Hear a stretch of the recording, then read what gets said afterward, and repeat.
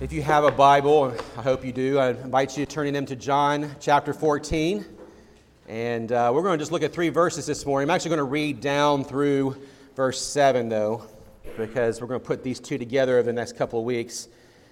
Let's hear the word of the Lord together. Let not your hearts be troubled. Believe in God, believe also in me. In my Father's house are many rooms. And if there were not so, I would not have told you that I would go to prepare a place for you. And if I go to prepare a place for you, I will come again, I will take you to myself. That is where I am, that where I am, you may also be, and you also know that the way where I am going. And so Thomas said to him, Lord, we do not know where you're going, and how can we know the way? And Jesus said to him, I am the way, the truth, and the life. No one comes to the Father except through me. If you had known me, you would have known my Father also. From now on, you know him, and you have seen him. This is the word of the Lord. Thanks be to God indeed. You may have a seat. I'm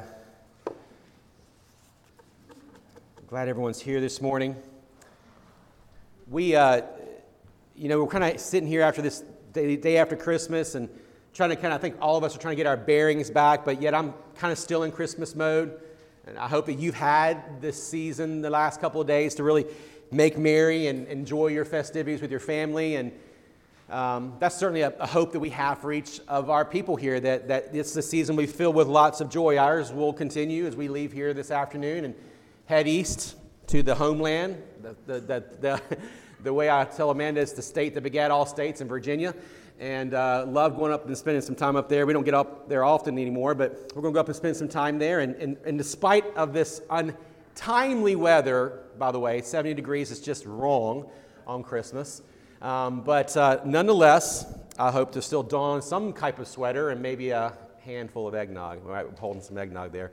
And those of you who don't like eggnog, just keep it to yourself. Most of us love Christmas in here.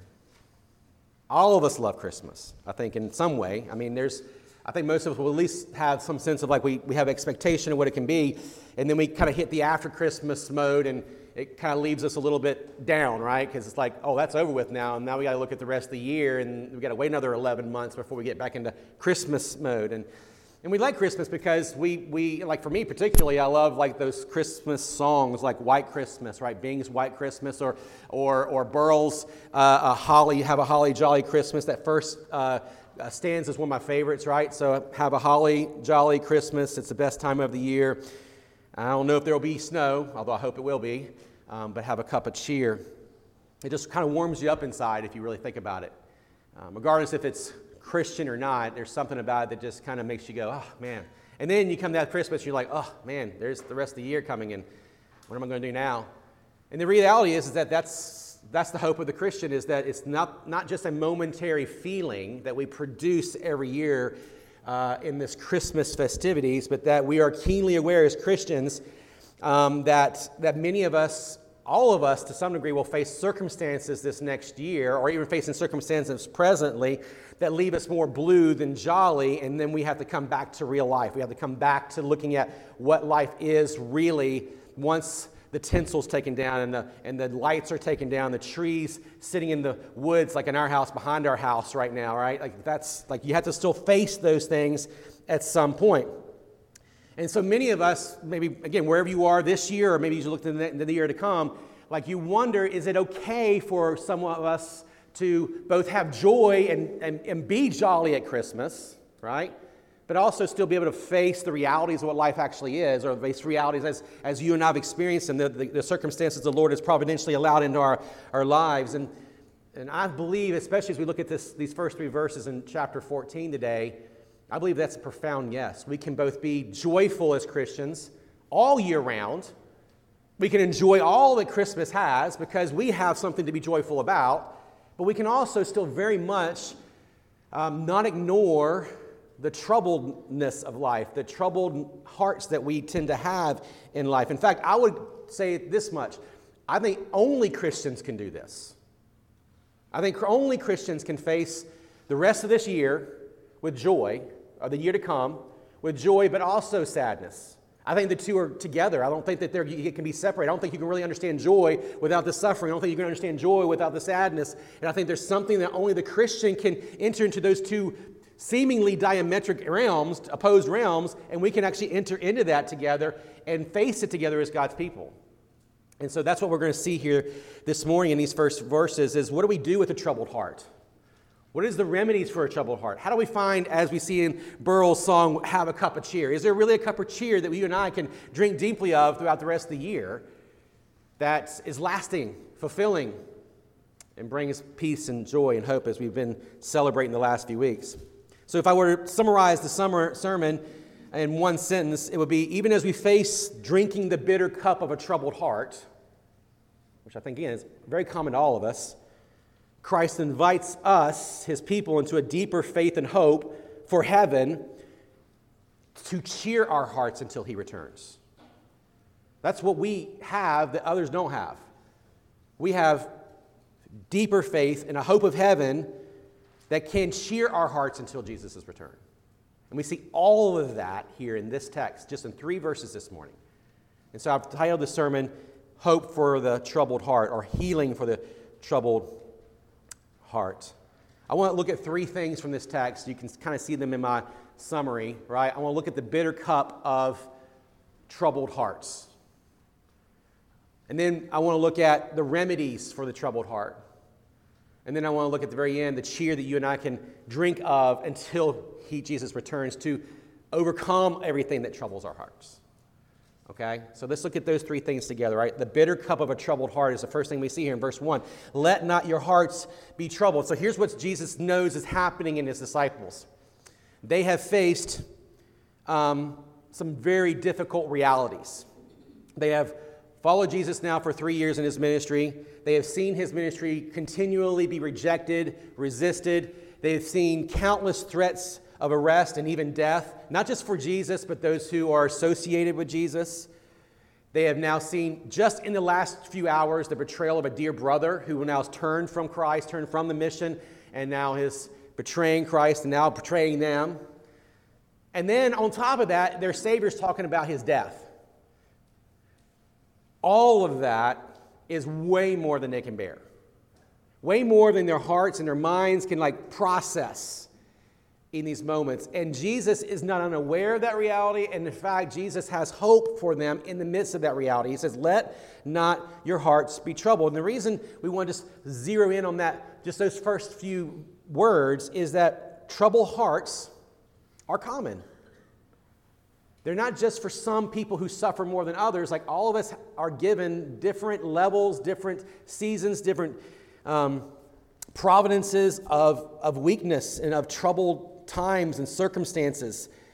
It's not something that's uncommon to any one of us in here. Now, the wonderful thing about this is that when one of us or some of us are facing some of those troubled times and troubled hearts and troubled experiences, we have the rest of us who are maybe not experiencing those things to help walk along with us and care for one another in the midst of those troubling times. But troubling hearts is not something that's unique to one particular person over the other. That's something that I think is we've got to come to realization about. It comes in different shapes and forms and ways and fashions and degrees. And when it comes, let's just be honest, it can feel crippling. It can even feel like our faith is weak and may not actually make it through. But what I want us to think about as we look at the reality of this bitter cup of troubled hearts, is that what if we need to re-examine what we think about when it comes to feeling and experiencing these troubles? What if in the troubles there's actually grace? What if in the troubles it's God subtly reminding us of our ever-increasing need of his mercies and his assurances in this life as we wait until his return? See, the gospel, friends, is much richer, and it's much more nuanced and much more beautiful and much more far-reaching than any of us can imagine. It's more than sometimes this almost reductionistic, one-note, triumphal kind of gospel note that we kind of preach sometimes. Again, not that that's a wrong thing, right? But I think sometimes that's all we think we can offer people when they're in times of distress. And I see this sometimes in myself. I see this sometimes in among us, so among other believers. When they find friends in difficult times, we just want to make them feel better. We just want them to get better. We just want to offer them just answers. We want to offer them just truth bombs. We don't offer them a triumphalistic gospel. And there's nothing wrong with those things as part of the answer, but the gospel is way more than that. It is a message of a gospel of a God who condescends to his people, comes into our, we talked about this at Christmas Eve service, comes into our very messy, troubling life, and it incarnates with us. This is our God. That's part of the gospel too. Gospel is not just Jesus dies on the cross for your sins and then is resurrected. It is that this is a God who comes into the mess with us and then makes that work happen. And this is something that I think we sometimes don't press into as far as like being gospel-centered, right? But there's so many. I just want to talk for a minute, though, like as we understand that reality, that where does our trouble come from? Like, where does this trouble come from? We all say, again, probably easy, right? The Sunday school answer, it comes from sin. Of course it comes from sin. But sin can have all kinds of deep effects on us and come from different places. It can come from inward causes, right? Anxieties, angers, pains, hurts, loneliness. They can come from... And when we look at those anxieties and those gifts and those lonelinesses and whatever else, like I think sometimes we think those things as immediately wrong. Like if I feel lonely, that means ultimately something's wrong with me. Or if I feel angry, that means there's always something wrong with me or someone else. And that to some degree, that's right. But it's actually, again, just like the troubling times are gifts from God's His grace, so are these things, because they are gifts to us to say, hey, we need something that we can't provide for ourselves. So there's inward realities of our trouble. There's the outward causes. We would all can point to numerous of those, right? The cultural, political stressors that are constant in the human experience. There's the economic instability that many of us will face or worried about. Do I have enough money to make it to next week? Do I have enough money to make it to next month? Will I have enough money to retire and survive at the end of my life? There's those, of course, recently, right? Just abundance of concern about our health. And again, all of those are real, fundamental concerns that all of us will wrestle with in various ways. And it takes more than just a one-note gospel to enter into those things with people and with each other. It can come down to relational breakdowns. That can be another external issue. When the sudden loss of a friendship, a sudden tension in a key relationship in your life. Or maybe it's a loss of a relationship or a loss of a loved one that will cause some of these troubling times for us. At the end of the day, what drives the trouble usually is one of two things. It's either driven by what we love most. See, when we're troubled, something that we love is threatened. And you can fill in that blank any way you want to, but there's usually something in our lives that's threatened. Whether it's a relationship, whether it's, again, financial stability, it can be threatened in some ways, right? But it's not just driven by what we love, it's also controlled by what we fear. Those are the things that typically make things troubling for us, because fears make us feel out of control. Fears make us realize, or help but make us realize that, man, I don't have it all together. So when we think about troubling hearts, let's make sure that we're honest with ourselves about this reality, and that troubling hearts are not always just bad things. They can be very, very intently good things, grace things, because they show us something about ourselves. They show us things about our circumstances. And allows us to actually experience grace in a much more profound way. And this is what I want to do before I move into that second point, is to kind of think about, so then what does a Christian do with troubling times? I have 5 things, 5 realities that should enshroud God's people as we drink this bitter cup of troubled times. One is that the holiest of saints will find that in this world a veil of tears. We don't have to ignore that. We are people living in a land of suffering. We are living, why? Because sin has created suffering. We know this. And we don't have to try to numb that suffering. We don't have to try to numb that darkness. We don't have to try to numb those blue experiences of our life. The second thing a Christian should understand and should embody as we look at our troubled times is that we don't fear the bitter experiences of life, but we are free to grieve in them. Like, this is one of the things I think, again, I was talking to some friends recently about how to care for people when they're going through these times. And one of the things that is a good counselor, y'all know, some of you guys know him, his name is Todd Wormers. He's a pastor on the other side of town. He's a counselor too. He said, never, ever hug a person who's crying. That sounds so counterintuitive to us.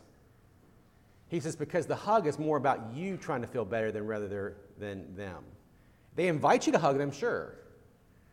But he goes, don't hug a person who's crying, because what you're saying to them is that your crying is making them uncomfortable and you need to stop. The point is that might be counterintuitive to how we think about things. You can ask them, hey, is it okay if I hold your hand? Is it okay if I put my arm around you? Let them invite you into that. But be careful that what you do in their grief and their pain is that you're trying to stop it because it's making you uncomfortable. Right? Christ didn't just come into our lives and condescend from God just to fix our stuff, which he does. He comes into our lives to be his presence in the midst of all of that stuff. It's really, again, counterintuitive to how we actually feel about this. So, first thing the Holy Saints do, we understand the world is a veil of tears. We understand the bitter experiences of life, and we're free to grieve in them. The third thing that we would do in light of these troubling experiences is that we don't merely use the gospel as an escape for our troubled heart.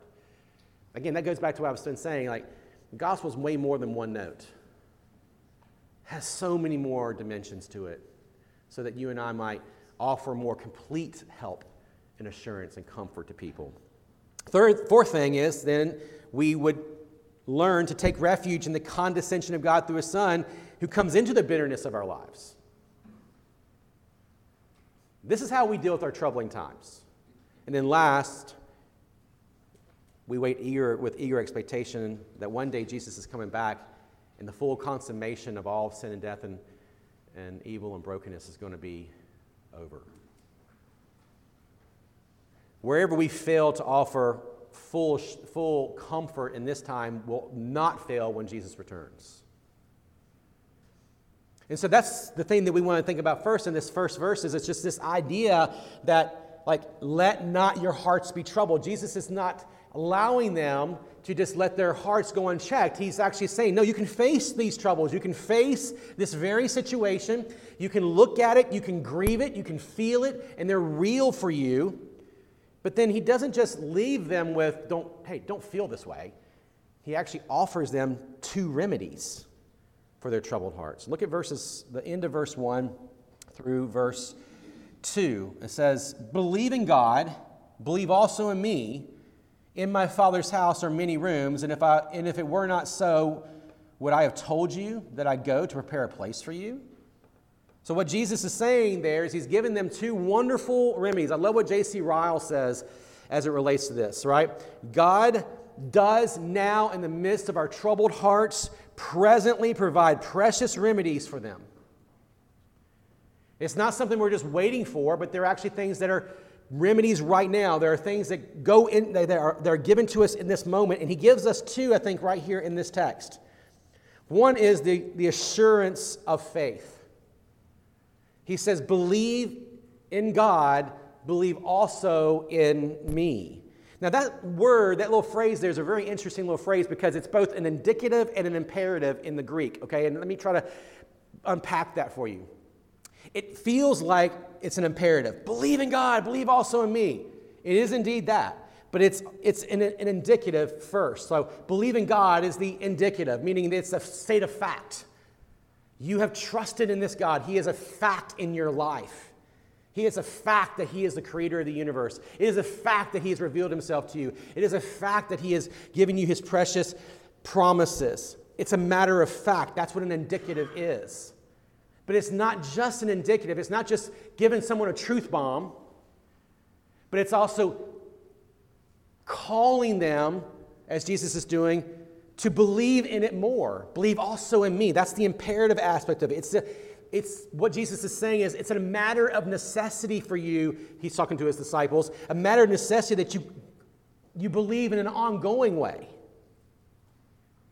This is what God and what Jesus is trying to get His disciples. The first remedy is to continue to believe. The first remedy is to continue to have faith. The first remedy is that faith is the only sure medicine for a troubled heart. And so what Christ is saying to His disciples, and I think by nature, by converse to us this morning, is that we're to believe even more thoroughly every day. That we are to trust more entirely every day. Forgive my grammar. It may not be right there.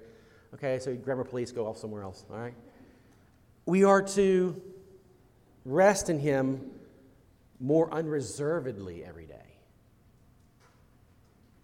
See, what Jesus knows about them is that faith must be impressed upon the saint, must be impressed upon His people as a daily discipline. Every one of those disciples who were sitting at that table with Jesus believed Him, otherwise they wouldn't be there.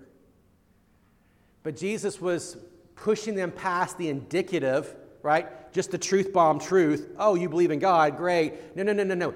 You got to lean into that. You got to start putting, your weight on it. That's what faith is in the Christian life. It's not just an intuition, as I said on Friday night. No, your faith is the thing in which you lean on. And all of us have degrees of faith, and it comes and goes, right? Some of us are inclined to a weaker faith, and some of us are inclined to a stronger faith, and this can be in different seasons of our life. Again, I love what J.C. Ryle says about this. He goes, weak faith is enough to give a man saving interest in Christ. Praise God. But a weak faith will not give him comfort as much as a growing and strong faith. So what Jesus is saying, look, keep trusting even in the weakness of your present circumstances. But if you want comfort, you got to continue to press into the belief. You got to keep pressing into the faith. That's the only way your troubled heart finds comfort. Faith must be cultivated. Isaiah 26:3 says, you keep him in perfect peace whose mind is stayed on you. Why? Because he trusts in you. So this first remedy to a troubled heart is a looking back, as it were. It's a constant looking back at, for us at least, on this side of the cross, looking back at the cross of Christ and His resurrection for our comfort. That's what faith is. It's constantly looking back at what's been accomplished in Christ. Constantly looking back at what He has accomplished and what He will accomplish when He returns. It's a daily exercise of faith that is to be commended to all believers of all times and all places. But again, there's a second remedy. In my Father's house are many rooms. The second remedy is the comfort of heaven. This is something that the Christian has, again, uniquely because we have an assurance that there is a place that's being prepared for us, is what Jesus says here in the rest of these verses. This idea of Father's house is heaven. Home, it's the home of Christ. It's the home of true Christians. You've heard the statement, home is where the heart is. I think that's only true because of where ultimate home is. Heaven with Christ, with God. That's where we find home. Why? Because home, and every one of us knows this, even if we had a messed up childhood of some sort, everyone knows that home is where we go because that's where we feel loved for our own sakes, not for what we provide, not for what we give, not for what we possess, not for what we do, but you're loved because you're part of the family. Like you love your children here this morning, parents, for no other reason, at least this is what you should be loving them for no other reason than just they're your children. God loves you for no other reason than the fact that you're His children, because He set His affections upon you. This is home, and this is home where we are never forgotten and where we're always welcome. So the remedy of faith and heaven are integral to your comfort in troubling times. Because all of us, in the midst of our troubling times, struggle to know how to compute all those troubles and therefore feel alienated, feel alone. But here Christ says, you're not alone. Look at what I've accomplished for you on the cross. Look back and look forward to what I'm going to give you and provide for you in the future. A home where you, as I've already said, are loved not for your gifts and possessions, but for your own sake. A place where you will never be forgotten and you're always welcome. That's what heaven is. That's what true home is for the believer. But what makes heaven more superior than, say, your home or my home? Well, I think we can all say the infinite things, right? But I think the thing that comes to my mind as I was thinking about this text was Hebrews chapter 13. For here we have no lasting city, but we seek a city that is to come. In other words, what the author of Hebrews is trying to get us to is that we can look for home here, and we can try to make comfort happen here, but there is nothing here that's lasting that will bring us true home. But no, we're looking for a city that has no end. This is what the city that Abraham was looking for. If you go back to Hebrews chapter 11, verse 10, it says, Abraham was looking forward to the city that has foundations, whose designer and builder is God. When you think back to the promises of God to Abraham, that covenant that He cut with Abraham, you and I need to recognize that what Abraham's hopes were set for were not a plot of land in the Middle East.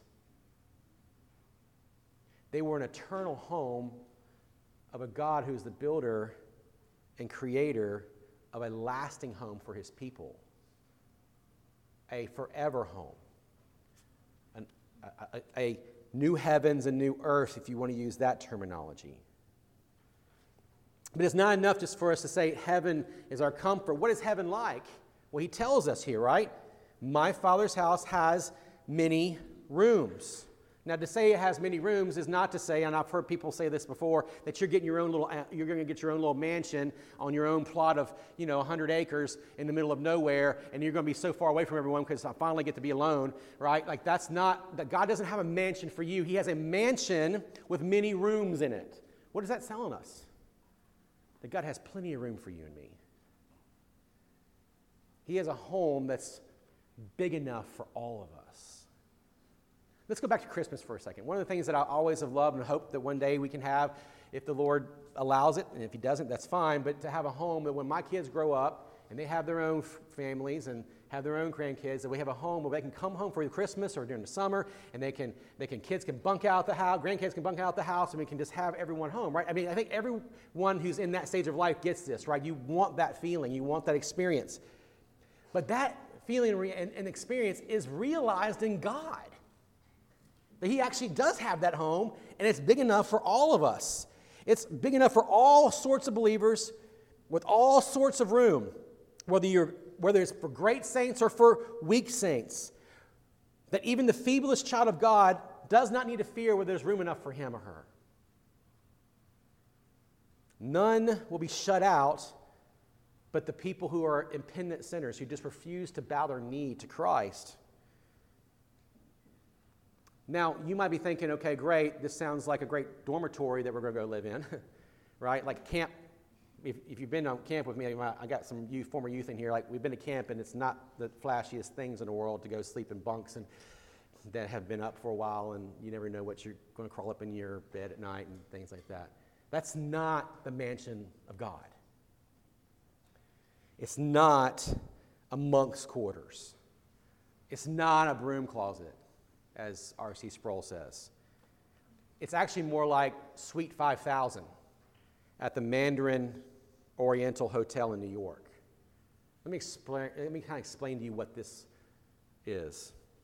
It is a $36,000 per night hotel room. It has 3,300 square feet. It has panoramic views around the city.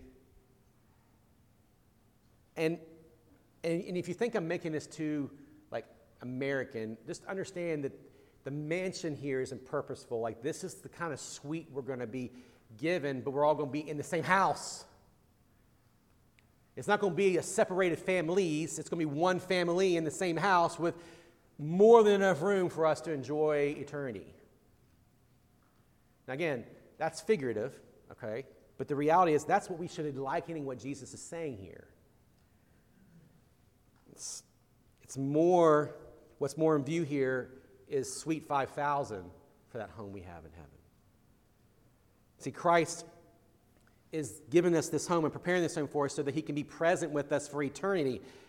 That he's not content to dwell without the people that he has secured and elected for himself and given salvation. That we won't be alone and neglected in this home. Maybe that's where you felt at different times in your life, different seasons of your life. This is not the home where you will experience that. Christ, our elder brother, our Savior, our Redeemer, who loves us and gives himself up for us, shall be in the midst of us forever and ever and ever. That is heaven. That is eternity. That is joy. That is comfort. And so in the midst of our troubled hearts, again, we look back to the cross constantly, to the resurrection, and we look forward to the home that Jesus is making for us, providing for us. Now, because that's true, then I think we have, as we said in Burl's song, a cup of cheer that we can continually drink throughout the year. I like that. I like that phrase, like, drink a cup of cheer, right? It says here, if it were not so, at the end of verse 2, would I have come again would I have told you that I've come to prepare a place for you? And if I go and prepare a place for you, I will come again and I will take you to myself, that where I am, you may be also. See, our evil hearts, our broken hearts, our sin-filled hearts would have us constantly disbelieve this truth. To rob us of the sureness of our faith, to rob us of the comfort of heaven. This is what our sin proclivity does right now and will do until Jesus returns. The battle rages in all of us, right? I mean, we all struggle with different degrees of whether we can believe all of this is actually true or not, or am I good enough to be admitted to heaven? But again, it takes us back to that stanza, right? Burl's stanza, right? Have a holly jolly Christmas. It's the best time of year, whether or not we have snow or not, but let's have a cup of cheer. And as we think about that whole song and try to tie all this together, we understand as Christians that we have something to be cheerful about. As we simultaneously drink the bitter cup of troubled times, we can also drink the sweet cup of grace and cheer as we wait on Christ to return. And he gives us reasons why. The first cup of cheer is, I go to prayer, prepare a place for you. We've already talked about the place itself, but this is actually God doing that for you and me. Those of us who put our faith in Christ. There is a prepared place for God's prepared people. He's prepared a people for himself through the work of Jesus, and he's now preparing a place. He's prepared a place for us. He's making a home ready for his true beloved. None can stop us from going home. None can tell us and say that we have no part in this home. All the attacks of Satan, all the attacks of the evil one to say you're not worthy, they can't stop us. Christ has prepared this both for us as our home. Why? Because we say often here, he's our federal head. Federal head means he's our main head. Like before we met Christ, we were under the federal head of Adam, right? His sin and his brokenness, and we were deserving of God's wrath. But because now we are in Christ, we live under the federal head of Christ. He's our representative, and he has taken possession of us as his people, and he promises, in Romans 8, to take us all the way home. All the way home. You might find yourself getting off the wrong exit every so often. I have certainly found myself in these places, but I can assure you Christ is going to make sure you get all the way home. He's preparing a place for you. Christ carries our names with him, and he assures us that we will make it there. That's our first cup of cheer. That's something we can drink of right now as we wait for Jesus to come. We can wait right now for that and drink of that right now. But here's the second cup of cheer. I will come again and receive you to myself. I will receive you to myself. Yeah, I think we got a candle here that's going to cause us some problems here. Thank you, Britton. I will come again and receive you to myself.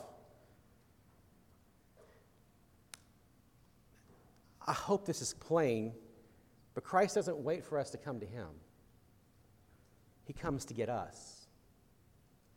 So he's come in his perfect life to die a perfect death so that we would not have to experience the wrath of God. And in his resurrection, we have perfect new life.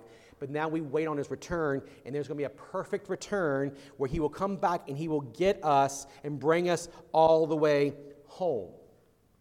Christ knows our needs, even right now. He's not indifferent to them. He's not aloof to them. He's going to come home and come back and get us. See, as a parent, I'm keenly aware of the many times I miss the opportunity to meet my kids' needs or my wife's needs. There's a need there, and they're crying out for that need, and me and my goofiness will miss the opportunity to meet that need, whether it's a longing for love, a longing for a hug, a longing for just to hang out and play Risk all day, as we did yesterday. Sometimes I miss those opportunities because, well, I'm in my own world. But that's not who Jesus is. Jesus is never going to leave us alone. He is the one who raises us from the grave and escorts us all the way to our heavenly home. He enters into the very darkness in which consumes us, and he assures us that that darkness does not overcome the light. That is who we all have. And so as we kind of land the plane for the morning, I just want to consider for a second, one, that this comfort and this cheer for our troubled hearts is multi-directional, right? It's always looking back and it's always looking forward. You're always looking back to what Christ has accomplished, his ultimate, that he, as we will do in the Lord's Supper here this morning, remembering that who drank the bitter cup? Christ did.